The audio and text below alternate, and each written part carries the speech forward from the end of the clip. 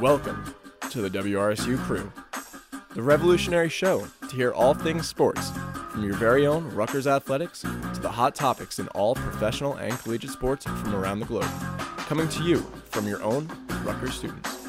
Sit back, relax, and enjoy your ride with the Crew.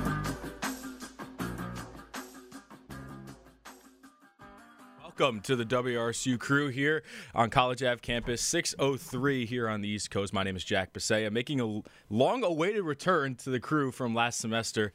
Bisaha and Gideon Fox also here in attendance, and we got a lot to talk about today, and that does not include the NFL, so hopefully we don't get to the NFL because I know two of us don't really want to talk about that at the moment. But we will start with a big win last night. Rutgers men's basketball continuing to steamroll the Big Ten, moving to 6-3 in conference, 14-6 overall with a 65-45 win over Penn State. Balanced team effort, I got to say, last night. Cliff Amore did lead all scorers with 16 points. Andre Hyatt came off the bench 25 minutes, scored 14 points, 6-12 from the field. Big performance from him. Paul Mulcahy doing Paul Mulcahy things, 12 points, 6 assists, and 5 rebounds. And the last double-digit scorer was Caleb McConnell, who had 10 points, 7 rebounds, 2 assists, and elite defense on Jalen Pickett, which I tweeted about it last night, and I went semi-viral, like 100 likes or so. Caleb McConnell, it proved last night he's still the best defender of the Big Ten. Overall, great game last night. Yeah, lots of things went well for Rutgers after. Things were a little tough after coming out of Michigan State. There's still lots to work on, just in general. But it was one big thing that I liked was Rutgers completely changed their game plan, right? What they did against Michigan State didn't work. So they tried something completely different, and it led to a 20-point victory, and they allowed 45 points on defense. I mean, the football team has given up more points in a single game than the basketball team gave up an entire game. It's just so many things went well. I think we'll start it off. We have a lot of audio from last night. I think we're going to start it off with the glue guy, the Bayonne basher himself. Let's hear what Paul Mulcahy had to say after the game last night.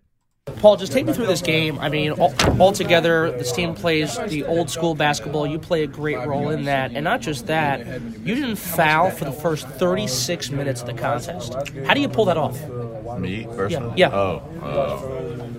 Just some of the matchups. Caleb and Mawat were guarding a lot of the actions, so I was just trying to help them. And, I think we play a fun brand of basketball, heavy on defense, but we share the ball. Yeah. Well, you shot the ball 11 times. You had 6 assists. When you're driving with the ball up the court, how do you determine when you're going to shoot, when you're going to pass? What thinking goes through your head? We were just trying to see what they give us. If we see a mismatch, sometimes we can hunt it out for anybody.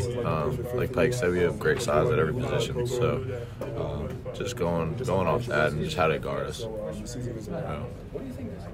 What's it like being able to help Andre Hyatt assist on those type of plays that he made in half number 2? Take me through your game plan in that and how your assist did lead Andre to score 8 points in about minutes, maybe even seconds. Andre's a big-time player. I've been saying it for 2 years since he's been here. I'm glad he had a spurt like he did today, and I'm hoping that helps us down the line. But I trust him with everything. Him and Cam are like the best shooters I've ever seen. He's got great length, and he's a hard-working player. So. Paul, when Cam Sims hits his big shots against Purdue and Northwestern, you're the guy that passes him the ball. So how does it feel to be the guy that sets up those big plays? It don't matter. They trust me with the ball. Today I had 2 stupid turnovers, but I think the coaches trust me and all the guys. I'm just going to try to make the right play, whether it be scoring or passing. So. Why is it so special to beat Penn State? You've beaten them multiple times at home. This one by 20 points. What makes it so unique to beat a team from State College? They're a really good team. They got a really, really good coach in the NBA, coach at Purdue. And they're a hungry team. We've seen a lot of teams like them. They're going to be dangerous to a lot of programs. So it's a good win, but we move on to Iowa now. Cliff around the hoop. What did it mean to see Andre defense? Sorry if you've been asked this already, but what did it mean to see Andre have those big shots? No, I'm so happy for him. mean, he was honest, but I mean, he's the ability to do that and more.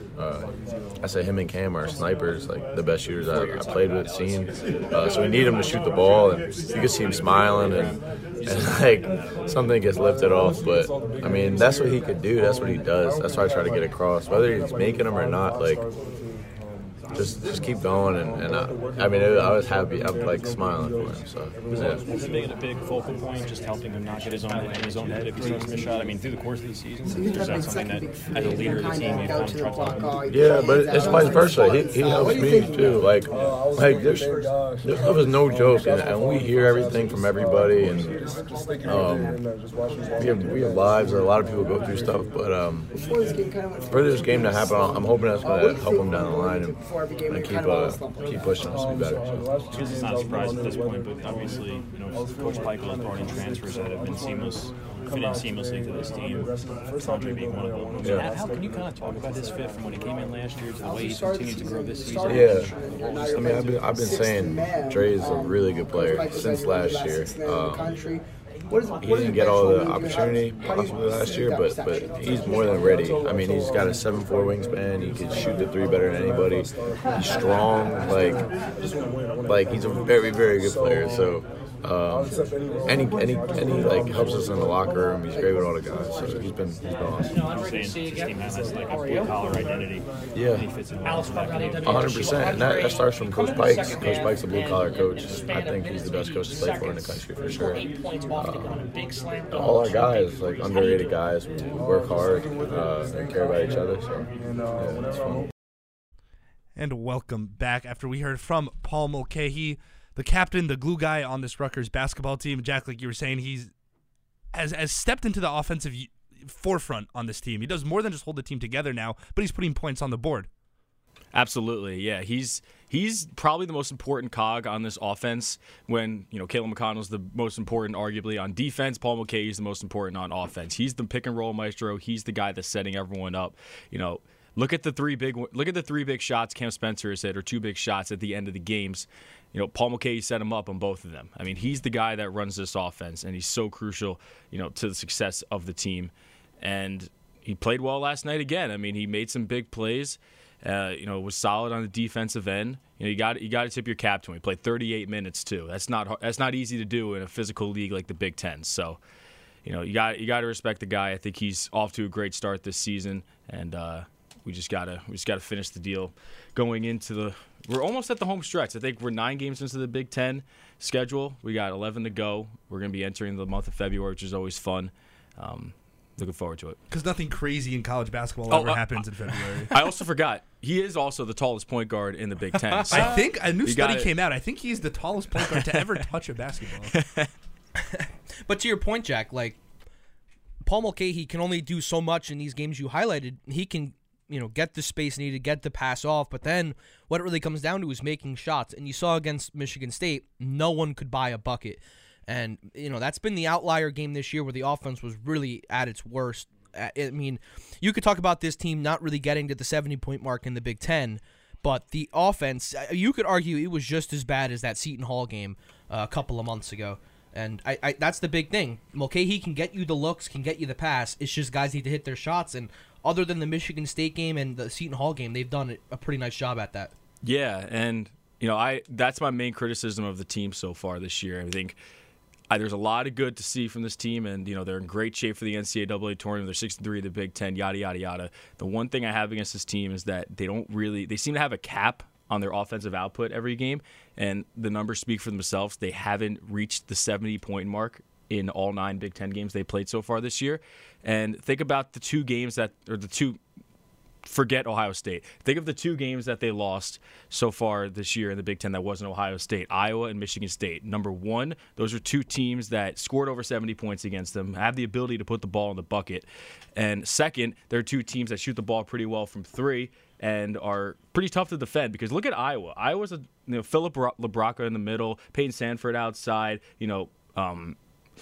the McCaffrey kid outside. Yeah. He's they can shoot, and they play a very slippery style of basketball, meaning they like to slip on pick and rolls. LaBracca likes to make quick post moves and dish it out to collapse the defense, dish it out to 3 to Sanford. I mean, Peyton Sanford might not be allowed to stay in New Jersey after the performance he put on in that game. But that's tough. That's tough to defend. And when the Rutgers defense is maybe a step slow, or maybe if it's just one of those days when they're hitting, are they going to be able to step up and score over 70 points or play shot to shot with those type of teams? Yeah. And so far, I haven't seen it yet. Doesn't mean they can't. They can't do it. And we'll see what happens in the next couple weeks. But that's my main gripe against this team. But they play elite defense, and when you play elite defense, you can beat literally anybody in the country. Well, that's the biggest argument against that is it doesn't even matter how many points you put up. No college basketball team is going to go undefeated. Of course, everybody thinks Rutgers should and could go undefeated at home. They lose to Iowa and Seton Hall at home. This defense looked great against Seton Hall. The offense looked miserable.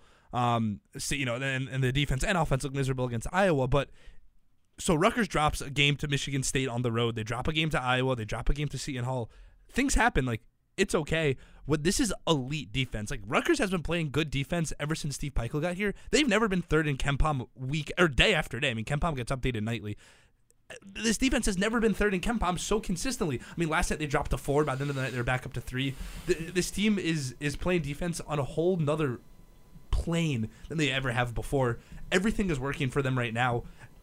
Things are bound to happen, right? Michigan State lit them up from 3, and Rutgers had no answer from 3. If Rutgers or Cam Spencer specifically, or even Andre Hyatt, hit a couple extra shots against Michigan State, I mean, that's a 1-point ball game going into halftime. That's a 3-point ball game going down the stretch, compared to the double digits that it actually was. So I get where you're coming from, Jack, and it's definitely could be the biggest weakness of this team, but I don't think it's any cause to sound the alarms yet. Because of how incredible this defense is. No alarms are being sound. It's just an observation I've had so far, with the team. But I want to touch on the defense a little bit because it really does deserve talking. When you're there, at Jersey Mike's Arena watching a game, you really recognize how great they are defensively. Their team defense, their communications, their rotations are so on point. They're always in the right spot. They're always, quick to pick up each other. They're quick to switch screens. They're quick to, communicate off the ball. You have to be there to watch. You don't really see it on TV that much. I don't know why, but when you're there, you recognize how good they are in defense. And it's really, if you're a basketball fan, you would appreciate it. And I think Rutgers fans, to their credit, appreciate what this team does, on a night-to-night basis on the defensive end. I mean, I think back to that Maryland game at the beginning of the month where Andre Hyatt pinned a Maryland player off the basket on, in the start of the game where Rutgers defense was just absolutely swarming Maryland the entire way through. Andre Hyatt pinned I don't know who the guy was on Maryland, but he pinned him, threw it back up to Derek Simpson. Derek Simpson threw down a major dunk on the other end, and that's the loudest I've heard the building get so far this year in my experience being there. So, their defense is elite. You could beat anybody in the country when you do that, like I said, when you defend at such a high level. And, they got a tough game coming up against Iowa, a team that's really been the only one to kind of figure out Rutgers' defense so far this year. Yeah, and real quick, I mean, you saw what Michael Shrewsbury said for Penn State about his team defensively. A lot of times he said they played soft, and a reporter asked, use another word for soft, and he said petite, right? And so it just shows that on a nightly basis, it seems to me the only way Rutgers can get beat defensively is if you're having, as a team, just an outstanding night from the field shooting. You're not going to you're not going to out-tough Rutgers down low. You're going to have to make tough shots, and Iowa did that to their credit. But, a lot of these games that Rutgers plays this year, all low scoring, not a ton of scoring for the other team. I mean, you look at Purdue, they only scored 64 in their own building against that Rutgers defense, a game they couldn't win. So, in order to beat Rutgers, to get past their tough defensive unit, you need to make shots, and that's what Michigan State did. And also, it didn't help that Rutgers offensively couldn't buy a bucket, and that's what Iowa did. And Michael Shrewsbury, head coach for Penn State, pretty much just reiterated the same point, saying, listen, Rutgers just played grown man basketball. We were playing soft. And that's the difference right now. And if Rutgers can continue to play the way they've been playing defense, I know they're going to go places this year. And on the topic of the defense, we're going to hear from the man that orchestrates it all. We'll hear what Steve Pikiell had to say about his team's defensive efforts last night. Paul, it's these guys. So it's Caleb McConnell, Cam, those guys. They've decided that they want to be really good, both ends of the floor, but especially on that defensive end, and when they're connected, they've done a good job. So they dictate what kind of season we have. These players are in charge, and they were locked in. They were locked in today. They play at that pace anyway, so I knew it would be that kind of a game. And we just did a good job. They locked in, but it's players program. And that's the man, the myth, the legend, Steve Pikiell himself, who had a pretty good feature on the Big Ten Network that released today. So if anyone hasn't watched that, definitely go and check it out. It was a good background into the rise of the Rutgers program that we've all seen and witnessed, and thought it was pretty good. But one more thought on the defense. I haven't talked about this on air, but Caleb McConnell and Mawot Mack particularly do an excellent job of not getting their hands, quote unquote, caught in the cookie jar. You'll see a lot when you watch defenders on any level, not really in the NBA because they took it out the game basically, but they'll use the arm bar, they'll hand check someone, and they'll basically play defense with their hands, and that'll ultimately lead to a lot of fouls. And one thing that Caleb and Mawot do really well is defend with their body and their feet. I mean, that's what you teach from day one as a coach. You want to have players guard with their feet and play with their body basically. And I pointed out in a clip from the Ohio State game, Mawot Mag, how he did that. But those guys are so athletic and they're so schooled defensively that they're able to do that.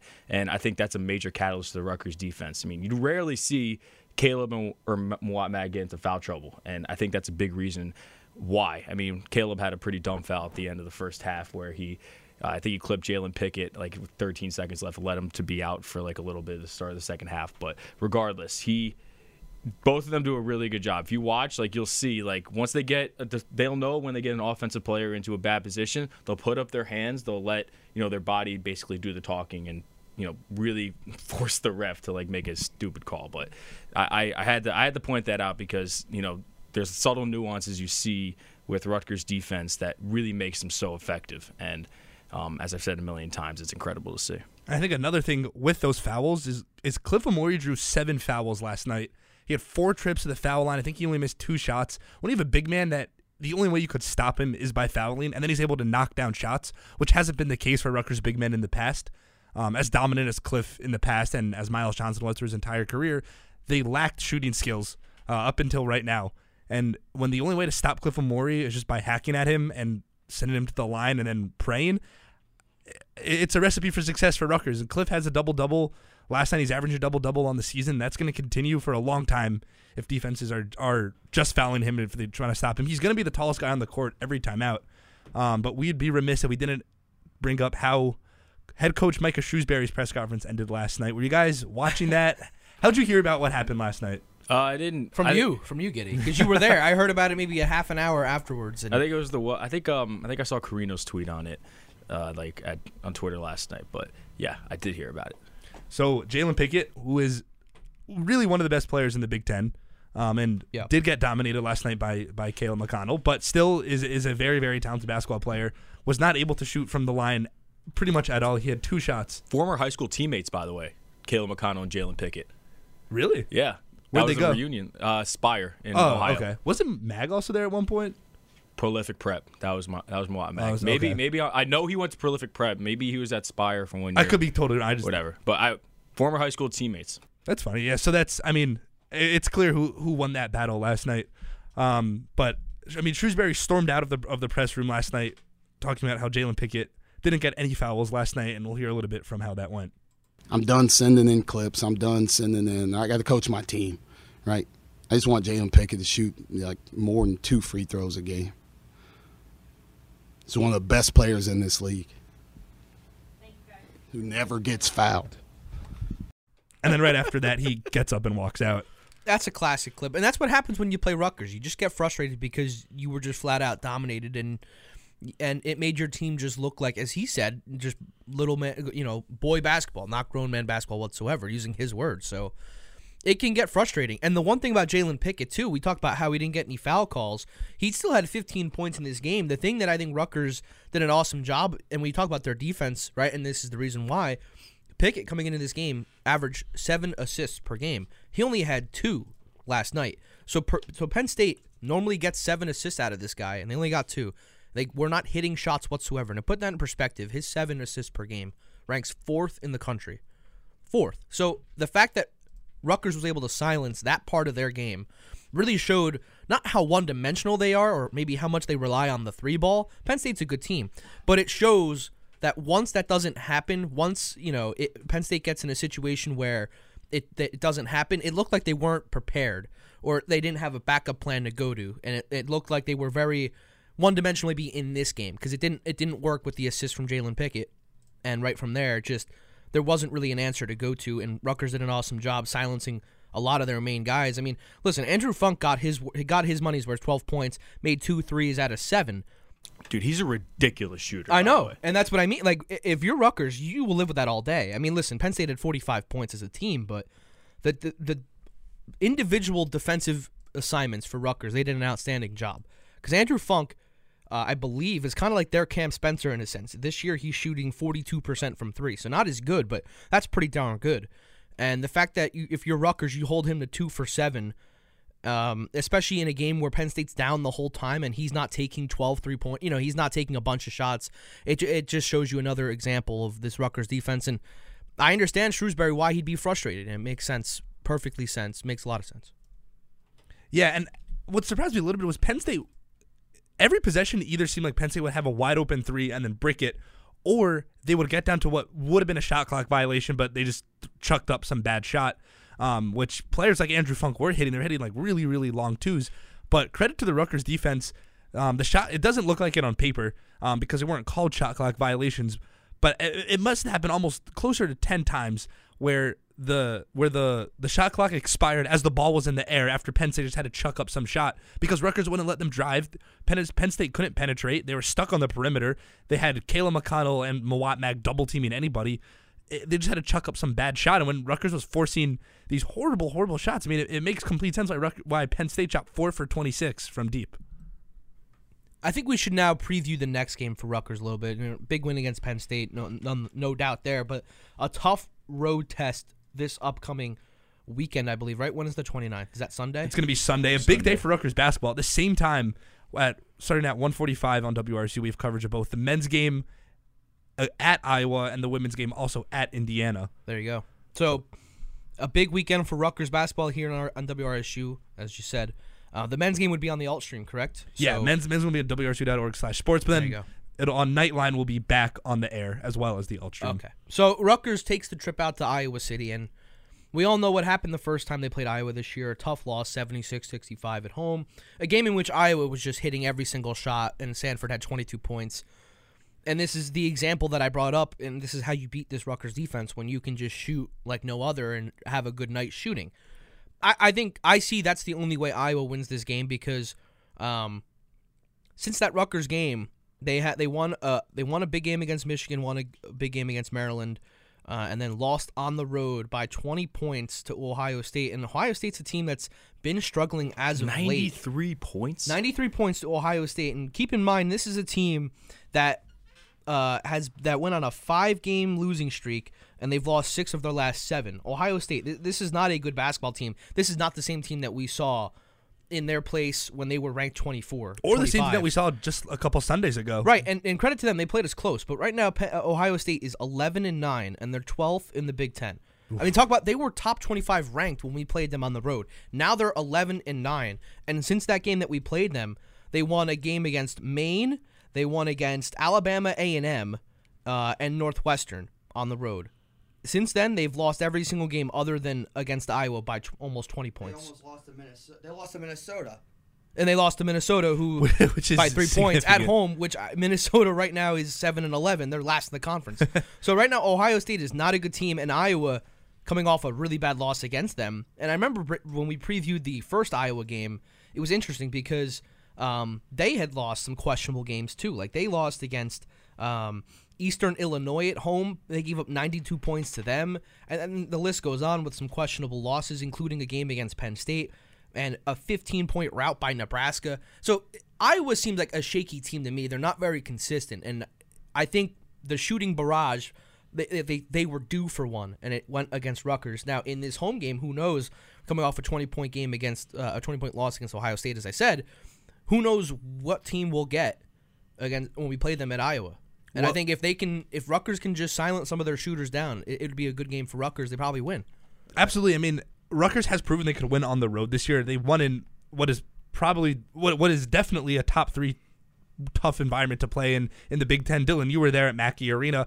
They played at Welsh Ryan Arena. Look, it's the smallest arena in the Big Ten, but that game had the record for the most amount of Northwestern students there. It's a loud building too. It's kind of like Jersey Mike's Arena, where like you just pack everybody into such a small little shed. Like it's going to be loud and difficult, and it's a nice arena. A record around a Northwestern students to see Cam Spencer end them.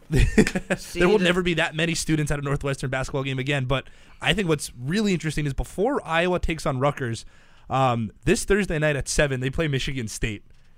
That is a huge game. It doesn't really matter for the metrics for Rutgers, right? It's because Rutgers lost to Iowa once, lost to Michigan State once. It's just going to be interesting to watch that game. I'm very, very curious to see which teams roll out. And Iowa's on the road too. Iowa's, yep. Right at the Breslin Center. My bad. I thought you meant the game next week, Rutgers Michigan State. No, so yeah, they do play. They do play at Breslin though on Thursday. That will be a good game, right? For sure. That's super interesting. For sure. And that's again that Ohio State loss on the road. Then they go to Michigan State on the road, and then they have to fly back home. They play Rutgers. It's a tough 3-game stretch. And again, you'll be like you said, Giddy. This is an interesting game because Michigan State has been playing lights out as of late. Right now they're 13-7, but they played against the number 3 team at the time, Purdue, 64-63, lost by 1 point.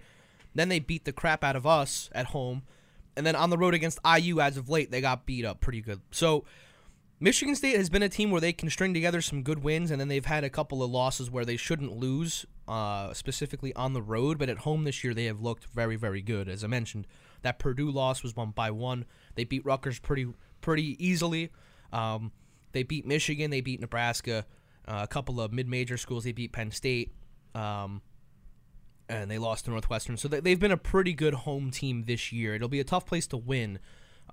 Especially, Iowa coming in. As I said, they're kind of a streaky team. So if it all goes south from the start, I could see it being a game that Michigan State controls and kind of dominates throughout. But if Iowa starts hitting shots, it's hard if you're a defensive first team to really claw your way back into it. And I think, Giddy, you were on the Michigan State trip, right? Yes. So they play fast.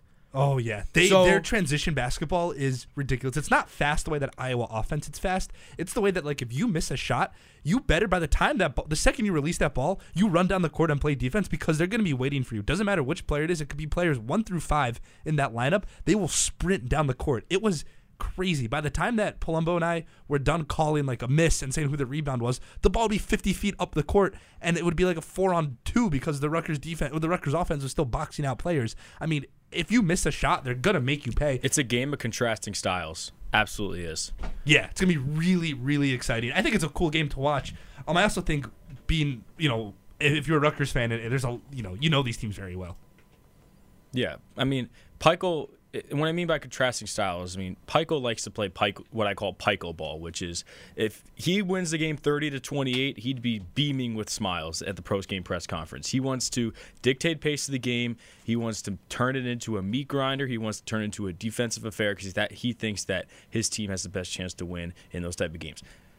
The complete opposite is Iowa, who likes to get up and down the floor, shoot threes, play kind of a loose form of basketball, what I was talking about earlier with how they run their offense, and score 80 to 90 points. And it's going to be a challenge. It's going to be interesting to see who or which style prevails in this game. If we make it to halftime and the score is like it was last year when we beat Ohio State at Jersey Mike's Arena, or Iowa at Jersey Mike's Arena, then we know that we're playing Pikiell ball. If it's 40-33 Iowa, then we know we're playing to their style. So yeah, and the halftime score the last time these two teams played this year at Jersey Mike's Arena was 42-30. So that goes to your point about it was playing Iowa type of basketball, and that's exactly what I think this Iowa team will bank on. Again, just hot shooting. They can get some shots up and they go in, right? I mean, they're going to continue to put those shots up, and it's hard to defend when they're just so quick and they shoot so many times a game.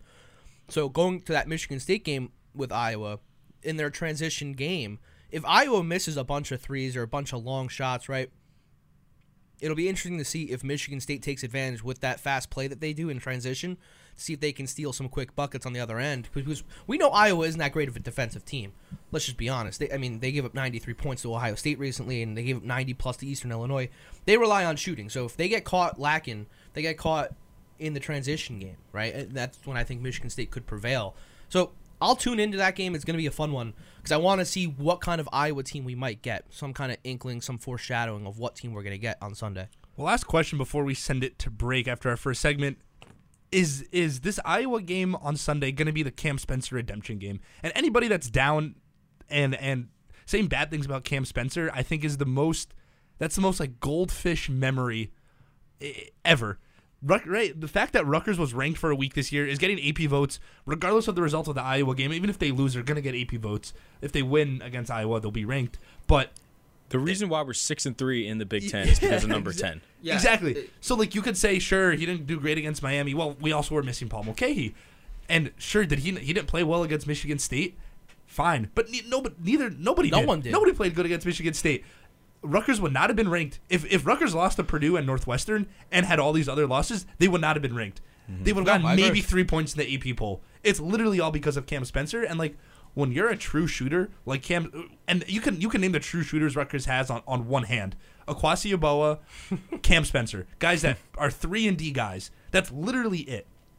Right, guys like Geo Baker on Harper Jr. who could shoot the ball were not 3-and-D guys. Geo is a combo guard. He wasn't a shooter. So when you have Cam Spencer, Akwasi Yeboah, they're not gonna go 3 for 5 every night. That's just they wouldn't be in college if they were going 3 for 5 every night. Cam Spencer would be working out for NBA teams right now. And let's not forget too. I mean, we're 20 games into the year.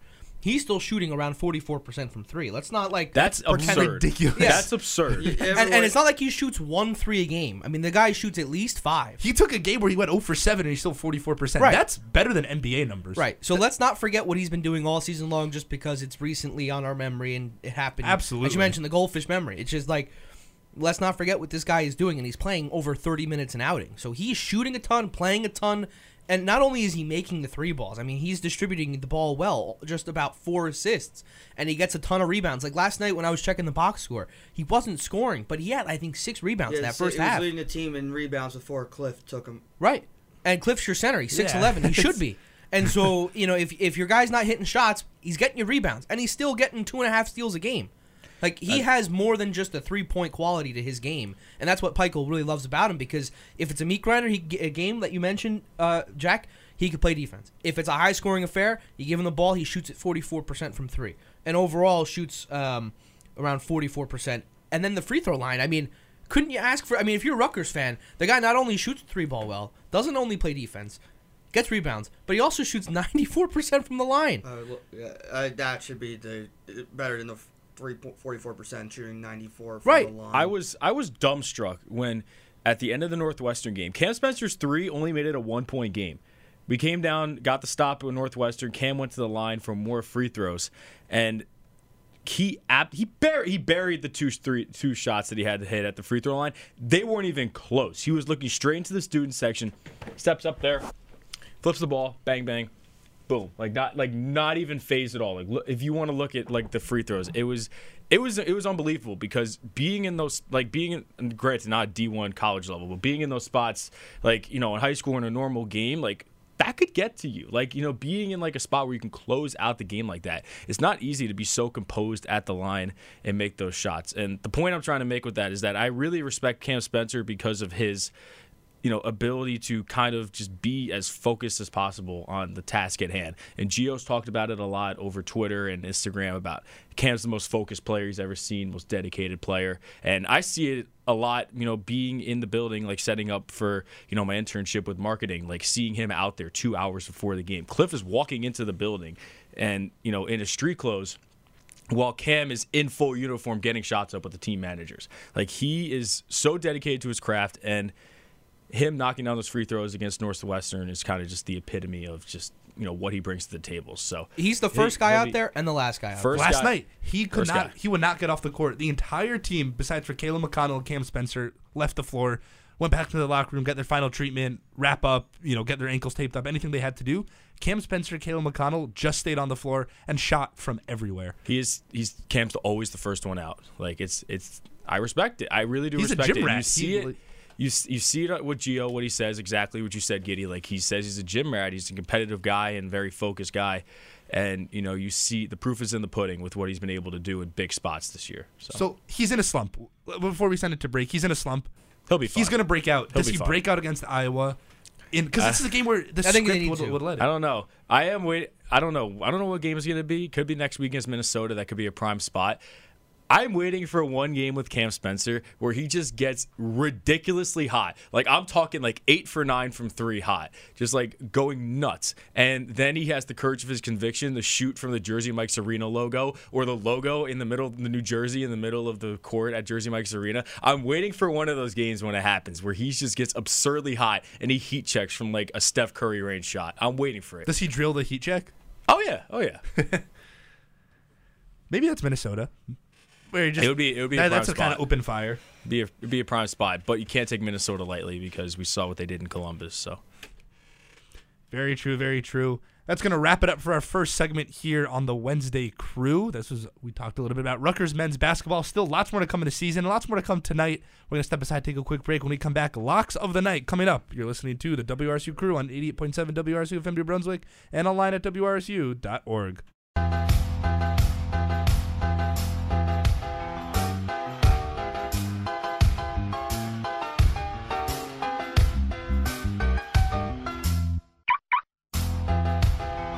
Welcome back to the WRSU Crew here on 88.7 FM and WRSU.org. I'm Dylan Allen alongside Jack Bisaha and Gideon Fox running the board over there. Time for Can We Just Talk? We just wrapped up our segment about Rutgers men's basketball. I had a couple of interviews, one from Michael Shrewsbury, the head coach for Penn State, his thoughts on his team's performance last night. Quote about Steve Pikiell giving a quote about his defensive outing all season long, and an interview with Paul Mulcahy. So if you missed any of that, make sure to check out our Spotify, our podcast on Spotify, Apple Music, wherever you get your podcast from, WRSU Sports. We will have the interviews uploaded on our segment there, so check that out afterwards if you missed that. But right now, we are at Locks of the Week. And guys, Jack, you weren't here last week, but I believe when Alec filled in, we kept track of our picks for last week. And Gideon, you weren't here either because you were on the trip at Michigan State. So right now, I'm 1-0, and I think Eddie's 0-1, who's also not here, and Alec also went 0-1. So I'm going to try and keep up my perfect season thus far. Just retire now. You're undefeated. Yeah, like the Hang gambling your advice, jersey in the rafters. just delete your DraftKings account right now. Yeah. Like, you 1-0, that's it, calling a night. hang your jersey in the rafters, man. So I'm going to go to the NBA. I'm not too strong with the NBA. I just don't watch it enough to really have a grasp for any of that. See that 40 bomb from LeBron, though, last night? 100-something points away from Kareem. I think it's 178. Did they win? 178, yeah. Did they end up winning that game? Nope, they lost by like 20. Wins and losses. Oh. Well, no, because We're chasing history, because right? we went out and they were losing the whole time. I didn't realize LeBron was having a good night, like kind of quiet. Yeah. You know, quiet. I saw the final score and I saw 46 from LeBron. I was like, wow. Anyway, locks. All right, there you go. So, because our very own Eddie Kalegi is in attendance at the 76ers game right now, rooting for his Brooklyn Nets, I'm going to use that game for my lock of the week. I'm going to go Philadelphia 76ers money line minus 225. I think the value could be a little bit better there. If you wanted to pair it with maybe a player prop and the team to win to get better odds, you could. So, like, if you wanted to take, I don't know, Joel Embiid and a double-double plus a 76ers win, you could find that, take that for better odds.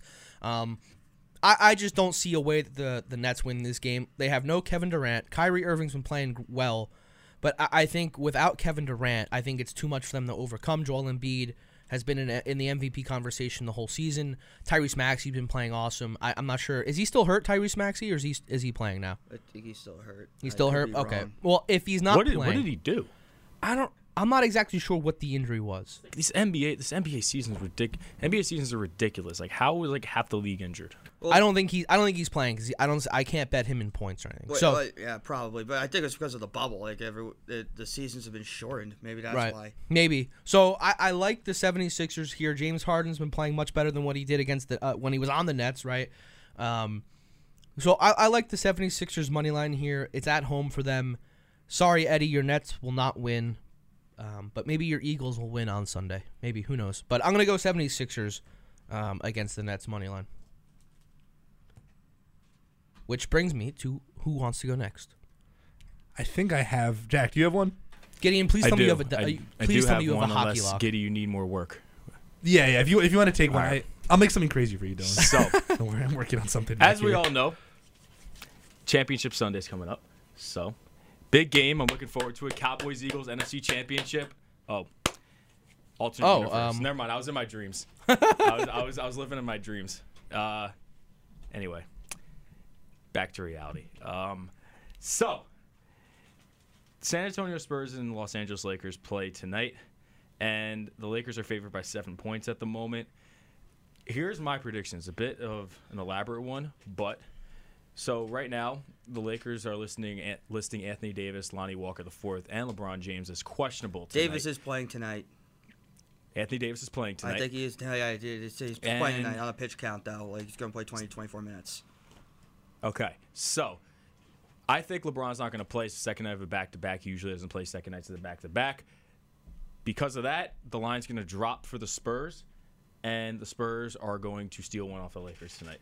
So I'm taking Spurs plus 7. I think it's a good bet, and yeah, I wouldn't be surprised. Yeah, I mean, I like that. LeBron's not going to play.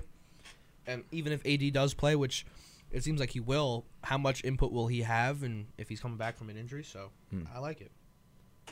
Actually, wait. I'm gonna amend that real quick. I'm gonna amend it. audible. I'm thinking of more. It's an audible at the line of scrimmage. LeBron's not gonna play tonight. Right. The line's gonna drop to maybe. It's gonna. What's the line at right now? -7. And so it's gonna probably drop to like 5 or 4. 5 or 4. Yeah. So I'm thinking the Lakers win by 5 tonight. It's gonna drop to 4. So they're gonna win the game. The Lakers. The Lakers are gonna win. It's gonna win by 5. So then you would take this. Well, I don't know if they drop it a full 2 or 3 points, but I mean LeBron's a big player. It's in LA. In too? LA. I mean, I would still take the Lakers. Anthony Davis, although his input might not be that great. Yeah, it's his first game. It's his first game back, but I think they're On a more pitch talented count, than the Spurs. No, they should be. Yeah, but the NBA is weird like that. Any team can beat anyone on any given day, just like football. So I don't know. Anything could happen, but I'll take the Lakers to win by about 5 points. And if the line doesn't move, then I was wrong. So a full 180. Yeah, I like it. All right, Giddy, that means it's you. So we have a little two-team parlay bridging 2 sports. We could have a conversation about which game will be more competitive. But first, we're going to start with the NHL. The Islanders are in Ottawa tonight, taking on the Ottawa Senators. Should be a win for the Senators. Not going to bet on it based off value, but I'm going with the over-under. It's at 6.5 right now. Might drop to 6 within the next 14 minutes before puck drop. Last I saw it's at 6.5 at -135.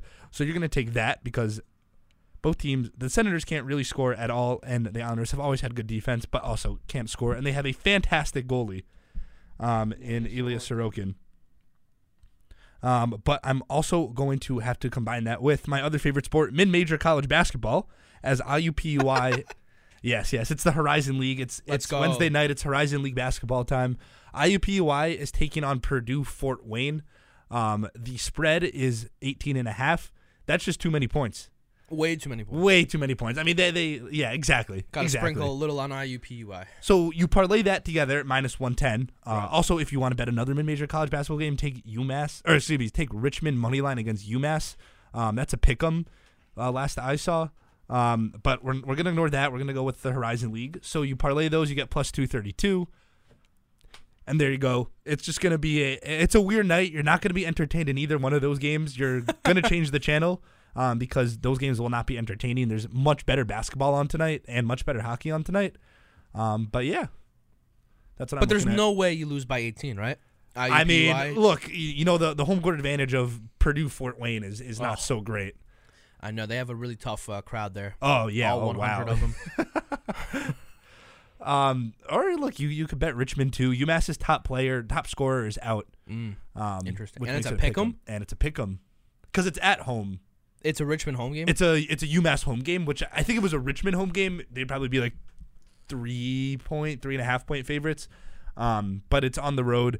And also, I mean, it's one of those things where it's like the spread always misses in this series, or like the road team never covers, one of those things, which I think also has something to do with the line, but nothing like some mid-major college basketball. Is Lawyer's brother still there? Fletcher Lawyer? His older brother? I actually have zero idea. I've actually not been following that much of major basketball this year as I would have liked to, and I was looking more at the Big Ten. So I have no idea. But once late February comes around, I'll probably get back into it. I'm not even sure if I'm thinking the right team. Richmond Spiders or the UMass Minutemen?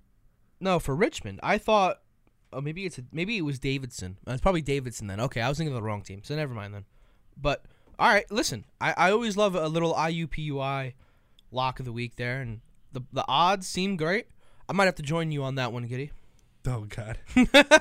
See, that's not good though. Now you've questioned your own parlay. So anyway, but that'll do it for locks of the week as we wrap up hour one just shortly. About 10 minutes left in hour one, so don't go anywhere. More to come on the Crew, WRSU FM, New Brunswick. Tune in to Glór na HÉireann, the Voice of Ireland program, on Sundays from 5 to 6 p.m. Your hosts, Michael Callahan, Jack McCullough, Tommy Burns, and Joe O'Sullivan play the best in Irish music and share news from Ireland and the Irish-American community in New Jersey. Broadcasting from the campus of Rutgers University every Sunday at 5 on WRSU 88.7 FM. 4-on-3 transition. Euro step from Schmeichel, and she gets it to go. Sidibe has to shoot it. Sidibe, a long triple. Yes! Rutgers women's basketball is off to a thrilling start in their first season under new head coach Coquise Washington. Their season continues as they head into Big Ten play. WRSU is your home for all things Rutgers women's basketball, including live coverage of every game. It's all right here on 88.7 WRSU FM New Brunswick and online at WRSU.org. The Rutgers Film Co-op and the New Jersey Media Arts Center, in association with the Rutgers University Program in Cinema Studies, is proud to present the New Jersey Film Festival for Spring 2023. The 41st annual festival will be presented online as well as in person on Rutgers campus in Voorhees Hall at 71 Hamilton Street between January 27th and February 19th, 2023. Ticket buyers will have special access to filmmaker introductions and Q&A sessions for many of the films, so don't miss Rutgers' own Film Festival, which celebrates independent filmmaking. For more info, go to njfilmfest.com.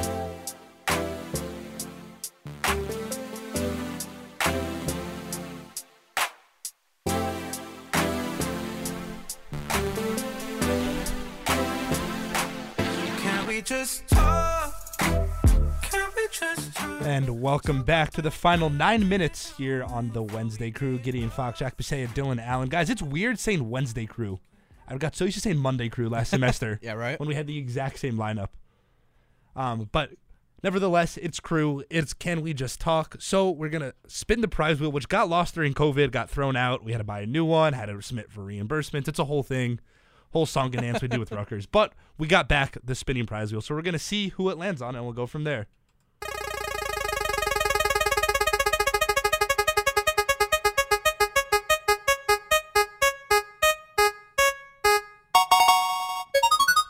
Well, okay, Jack, I forgot to put your name on it, but Dylan, it landed on you. So wow. DA, take it away. Haters, huh? Right, my bad, Jack. I'll put you on twice next week. Haters. All right, well, luckily for you, I have a topic. Let's talk about this weather today. I mean, how god-awful was this weather today? Just an absolute downpour. And for hours on end. I had to walk pretty much the length of College Ave to get to class, to get back to my apartment. And stupid me didn't really look at the weather report, so I just wore like a jacket with no hood. And I didn't bring an umbrella. I have one with me now because I know better now, but I didn't bring one before. And it wasn't raining, so I didn't think anything of it. And then all of a sudden, it starts downpouring. Like, as soon as I start my walk, and it's at the point where I can't go back to my apartment because I'm going to be late for class if I decide to do a U-turn and go back and get stuff. So, just an awful day of weather. It's like, it was also like slushy. Like in the winter, I don't mind if it snows. I actually love the snow in the winter. When it rains, it's depressing because it's cold, it's dreary, cloudy. Right. And then the sun goes down at 4:30 and it's depressing. And so I think that the weather the past couple of weeks has been dreadful. The past couple of days, I meant. It has been dreadful all around. Well, yesterday was a beautiful day. Right. But yesterday was good. Yeah, yesterday was a beautiful day. But, it's been depressing, really. But that's winters here in the Northeast, I guess. That's it. And surprisingly, we haven't gotten a whole lot of snow. Like, I heard today we were supposed to get some snow, and then it just shifted all to rain, and that's what we got. Snowed a bit. It was weird. It was a combination of rain, heavy rainfall, and snow. That's what I meant. It was like slushy. Like it was a mixture of like rain and snow. And I think after a time there was too much rain. It was just becoming puddles everywhere at that point. Like the buses, forget about the buses, man. Like I thought about taking the shortcut like down at the student center here and taking the LX down to the yard and then getting off there. But I mean, it was packed. I tried it. Well, you picked the most packed bus line to try to. It was the only one there. No, even the Bush buses today were packed, but that was because they had the buses we got from Auburn, like the little. Like commuter buses, you know, the buses. Those are from Auburn? You say buses from Auburn? Yeah, they're from Auburn. Yeah, if you see some, my friend is a bus fanatic. I know. Does he run the bus fanatic Reddit? No, but he knows. Maybe. I don't know. I love the Rutgers bus. All I know is he loves buses, and then he said we're getting a bunch of new buses from Auburn, and so it's those new buses because they also have Auburn ads on them, like from the university. So they still have some of them still have Auburn ads on them. Wait, the short white ones? Yeah, the short white ones. The ones that look like they're from Auburn? Yeah, that is so. The buses for those Matt, of you. I think we should start a bus beat at the Daily Target. Yeah, it's if you ever live like by me in Bergen County, like the buses that you get to go on the George Washington Bridge, you pay $5 to go to the George Washington Bridge. It's those types of buses. Wait, I'm so intrigued. We should do a deep dive into this. We should.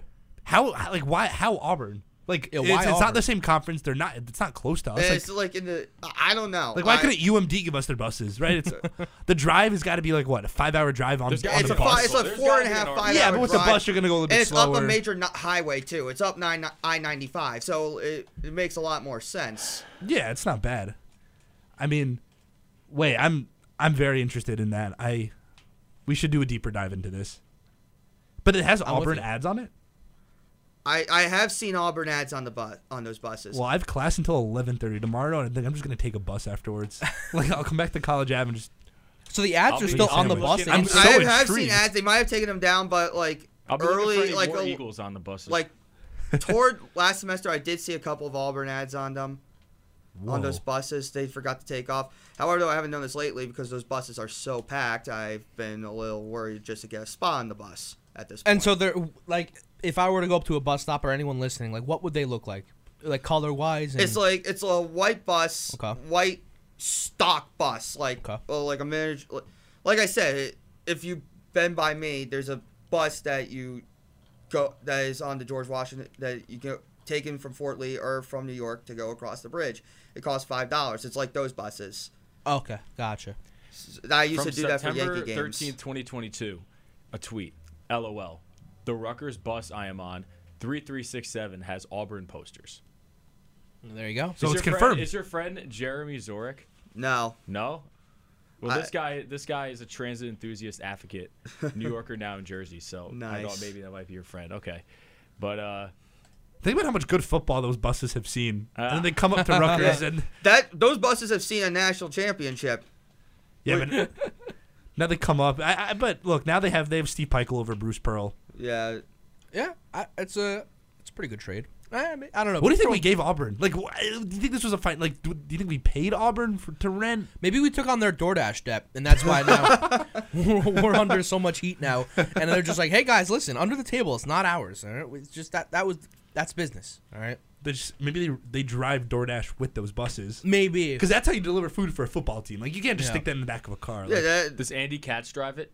Yes, Andy Katz should drive the bus. No, Andy Katz is the guy to drive those classic Rutgers buses that say Rutgers on them. Yes. That's not some loaner bus. What type of bus would Andy Katz drive if he went to Rutgers? I think that's going to go right on the Twitter.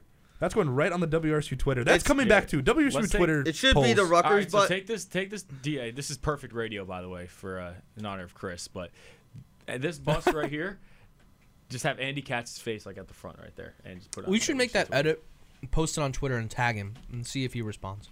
It's going on Twitter because John Rothstein responded to our banner picture. I'm going to do it right now while you guys keep talking about buses. Well, okay, let's. How many Rutgers buses are? There's the short white ones, which are going to in parentheses from Auburn. Right. Short white buses. Which I've been on before and I didn't realize. Then you have the normal Rutgers bus. Then you have the Pride bus, right? The Pride bus is a little which is a regular Rutgers bus with a different paint job. Got it. Okay, so it's essentially the same interior wise. Gotcha. I think there is a different model bus, but I just don't know the matter. I could tell by the seating. If the seating arrangement is different.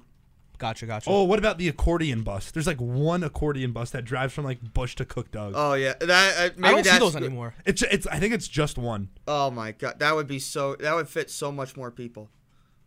I love those buses. They use them for football shuttles all the time. Oh, then they got rid of them. Then they oh my god, there's so many buses at Rutgers. We're gonna run out of Twitter options. Normal Rutgers bus. Let's see. Football shuttles is another bus. That's the one with the accordion. That's what I was talking about. Wait, I was talking about the coach buses. Yeah, I think I was talking about the coach buses. There's like the big silver ones that aren't Rutgers. It's like Academy. Gotcha. Football coach bus shuttle. Oh god, there's not enough space. Football coach bus shuttle is exactly 25 characters when you don't put a space between bus and shuttle.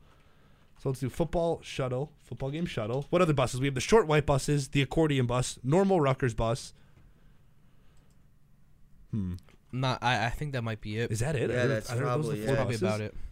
We should tag Andy Katz and say which one you're taking. Which bus would at? And if you are listening right now and you don't follow WSRC Sports on Twitter, do it right now. This is the content that's going out. Send me the pictures of the bus. I got a thing of Andy Katz that I can edit onto a picture. What's that called? Like the sticker on Snapchat? I think so. Yeah. Which Rutgers bus? All right. Wow, that went from the weather to I think an incredibly fascinating topic that I think this will not be the last time we talk about this. No, it won't be. I don't think it should be. We'll have to investigate further. Did you put that out on the Twitter? It's just about to go. I want to proofread it once we send it to break. Well, let's talk to the news. We should do a collab with the news department to figure this out. We should have them go investigate. Get some. By the way, all this beautiful radio is going on 88.7 WRSU FM, top of the hour, 7 o'clock. So bang, have to save. Oh yeah. Shout out Jake Schmid.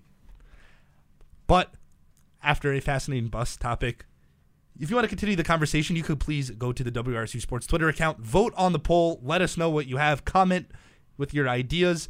But with that, that's going to end hour one. We're going to step aside and take a break. When we come back, a whole nother hour here on the Wednesday edition of The Crew. You've been listening to the Wednesday Crew on the WRSU FM New Brunswick and online at WRSU.org.